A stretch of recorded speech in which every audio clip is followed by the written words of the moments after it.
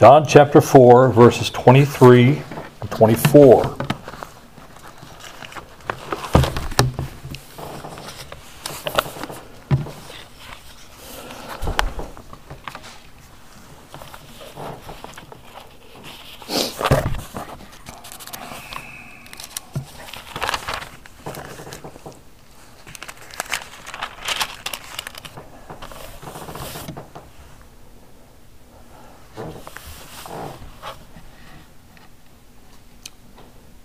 Yet a time is coming, and has now come, when true worshipers will worship the Father in spirit and in truth.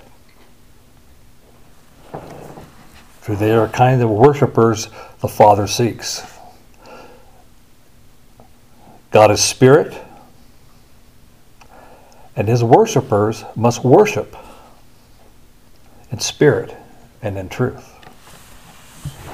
Father, as we open your word this morning, we just ask you to open our hearts to what you have for us.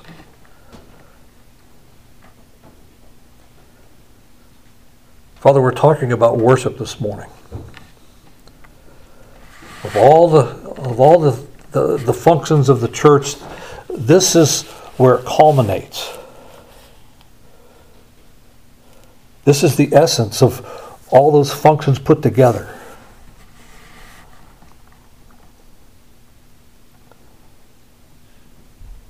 Father, be with me as I present your word to your people. In Jesus' name, amen. Worship is based on relationship. Would you agree with that? Yeah. We cannot worship our Heavenly Father without relationship.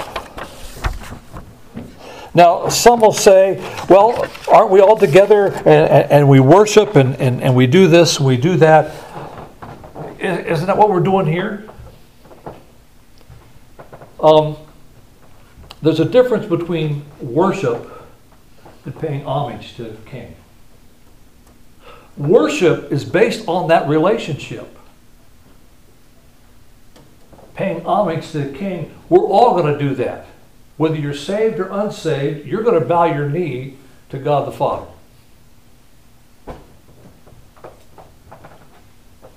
Worship is that relationship. Now this worship, if you will, can be divided into three categories. Number one is the individual worship that we have in our quiet time with our Savior.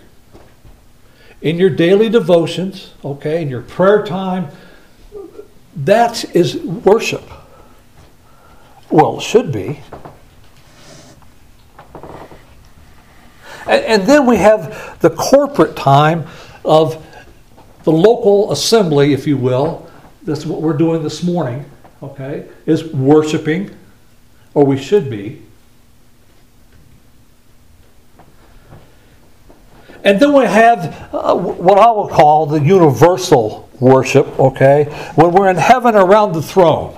And by the way, just to let you know, some of you aren't going to like it. Why? Because they're not talking your language. There are going to be foreign languages there. You ever think of that?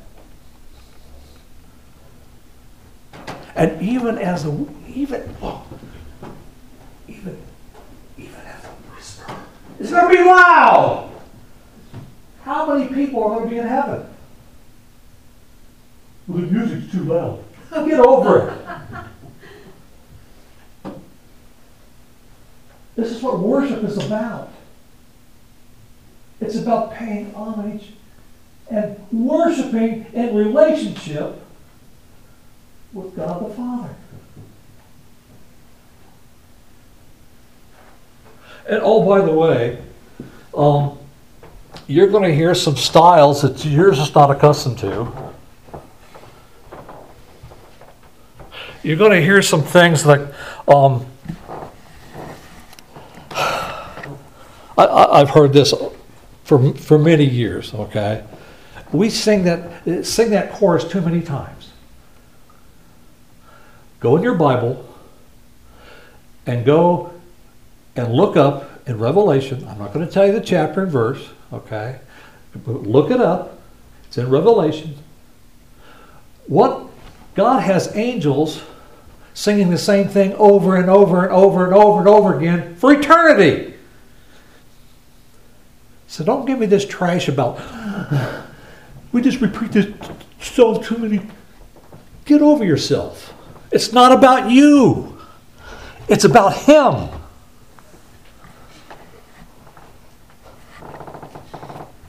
Worship is defined. The verb is to give praise and honor and respect to God. The noun, okay, is reverence given to God.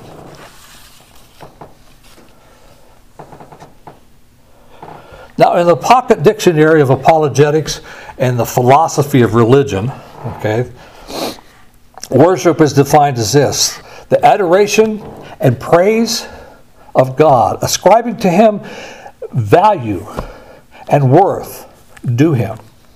Worship includes the recognition of one's own dependence on God, an inspired greatness, as well as God's goodness that is extended to oneself and others. Theologians typically claim, okay, are you ready for this? Theologians typically, God doesn't need our praise. He doesn't need it. What is it there for?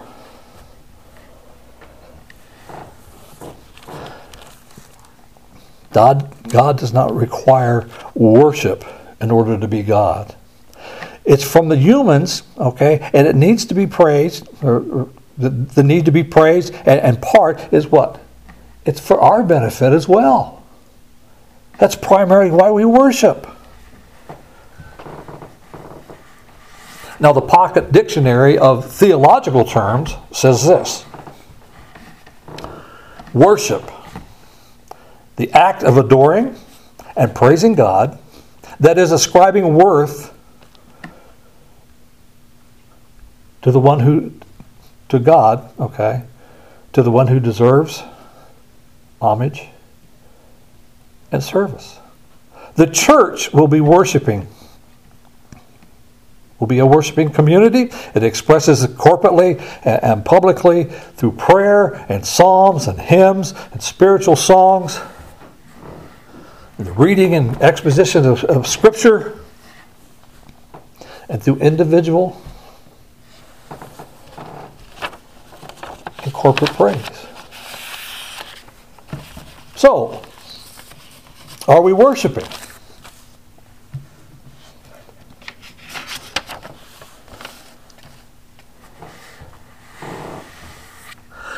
Now, John chapter 4, verse 24 says, God is spirit.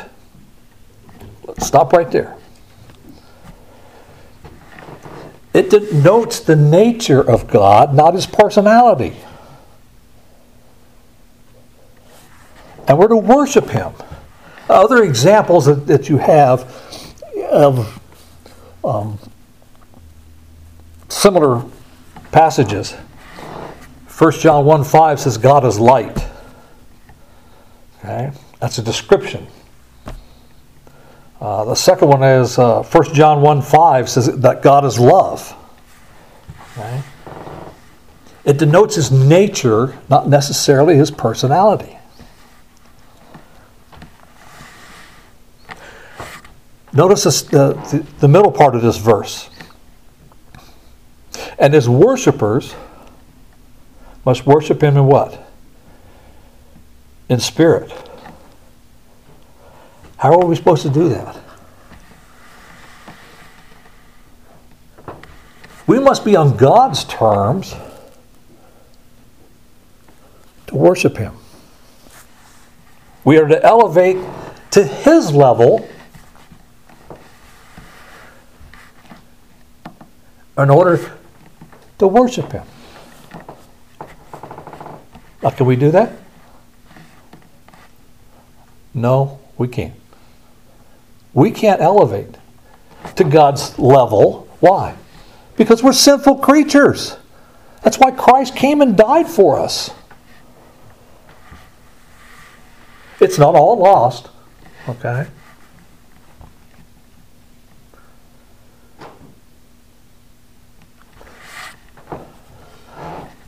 But it says what? God is spirit, and His worshipers must worship Him in spirit and what? In truth. Who's the truth? It's in our reading for Project 36. John 14:6 says this, I am the way, the truth, and the life. No one comes to the Father except what? Except through me. Jesus says nobody worships the Father except through Him.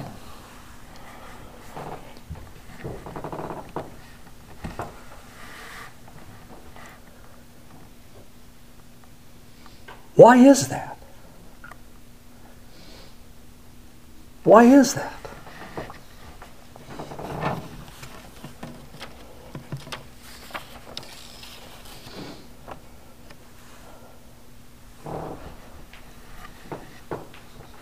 Because Jesus is the one that paid the price. He's the one. He is the God-man, if you will. He is the one that ultimately satisfied God's demand for holiness. He lived a perfect life. He lived a sinless life.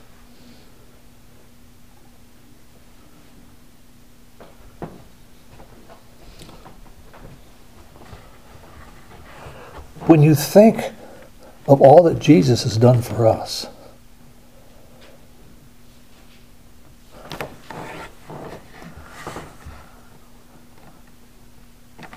how can you not say He's the way, the truth, and the life?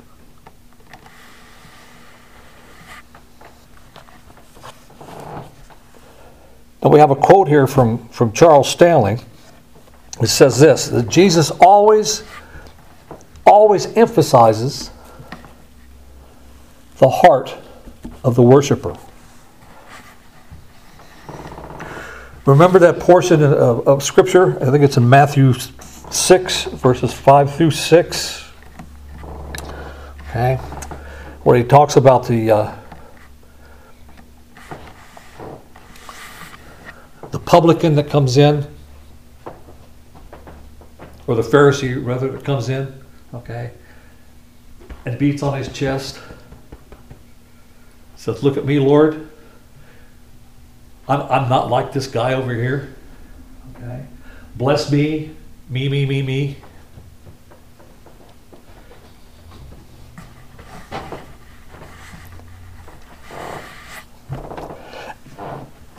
Jesus instructs us, says, when you pray, you should not be like the hypocrites, for they love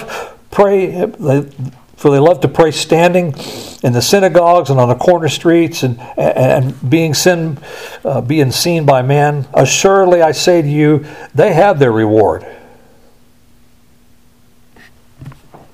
But when you pray, go to your room. When you have shut the door, pray to your Father in a secret place. And your Father who sees in secret will reward you openly.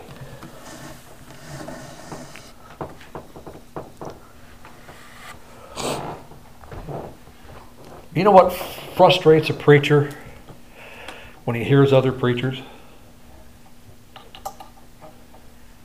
Let you in on a trade secret here.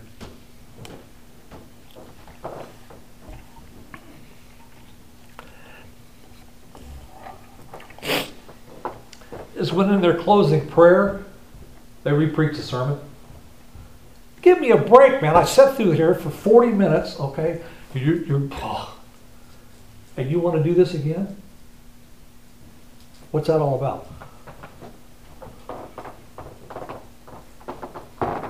It's all about me. Okay? Lord, look what I've done. I made sure that they, okay.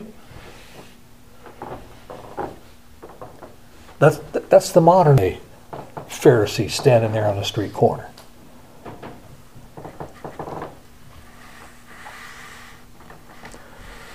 Now, the quote goes on here. It says, "Nothing escapes the sovereign eye of our Lord."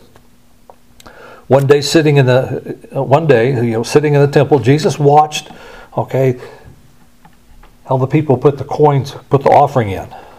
Remember this story? The rich dumped in large amounts. Why?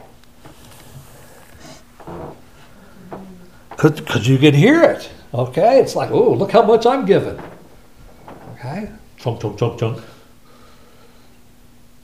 Oh, that's not, chunk, chunk, chunk, chunk. Well, you didn't notice that one? Chunk, chunk, chunk.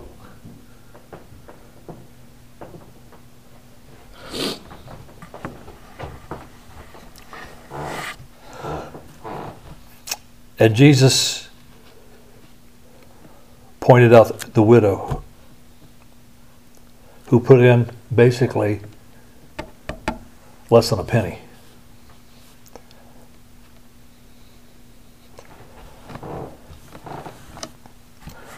So he called his disciples to himself and said, "Assuredly, I say to you that this poor widow has put in more, okay, than those who put the whole treasury in. For they put it in their abundance, but she, out of her poverty, put all that she had."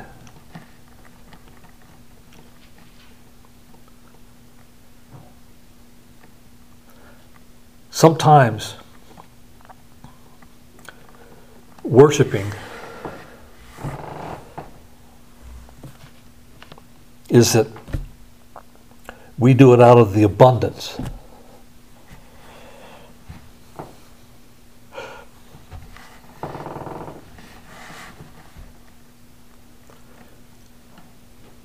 We have a tendency sometimes to sing louder so others can hear us.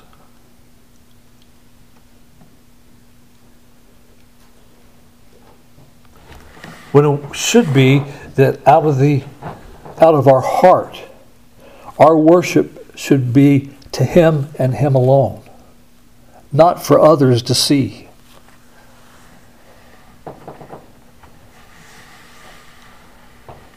How many of us are free, okay? How many of us are free to raise our hands, to bow the knee in corporate worship? What are they going to think about me? They're going to think I'm charismatic. It doesn't matter what I think. It should matter what your Heavenly Father thinks. Are you truly and heart-filled worshiping Him and Him alone? Or are you worried about people saying, "Oh, well"? Power off. Don't worry about it.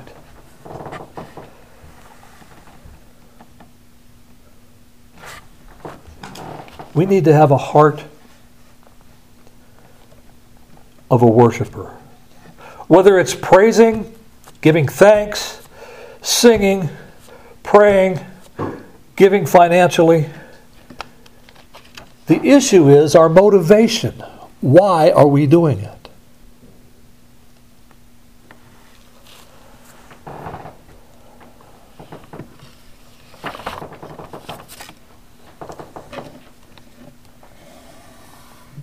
So the question this morning is, where do you and I stack up on this?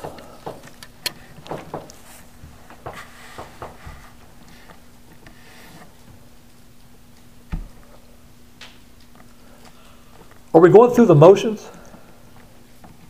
Well, trust me, it's easy. Even as a pastor, it's easy.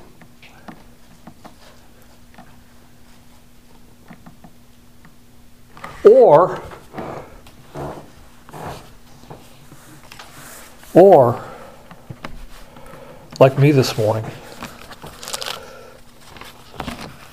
we have some adjustments to make in our life as far as our worship's concerned. And not worry about what others may think. Not worry about what is going to be seen. Not worry about... You get the picture. Am I giving not out of my abundance? That's not giving. That's just passing it on. But am I giving my time, talent, and treasure to the one who died for me?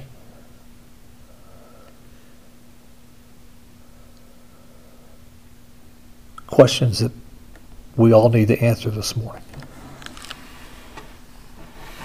Let's pray.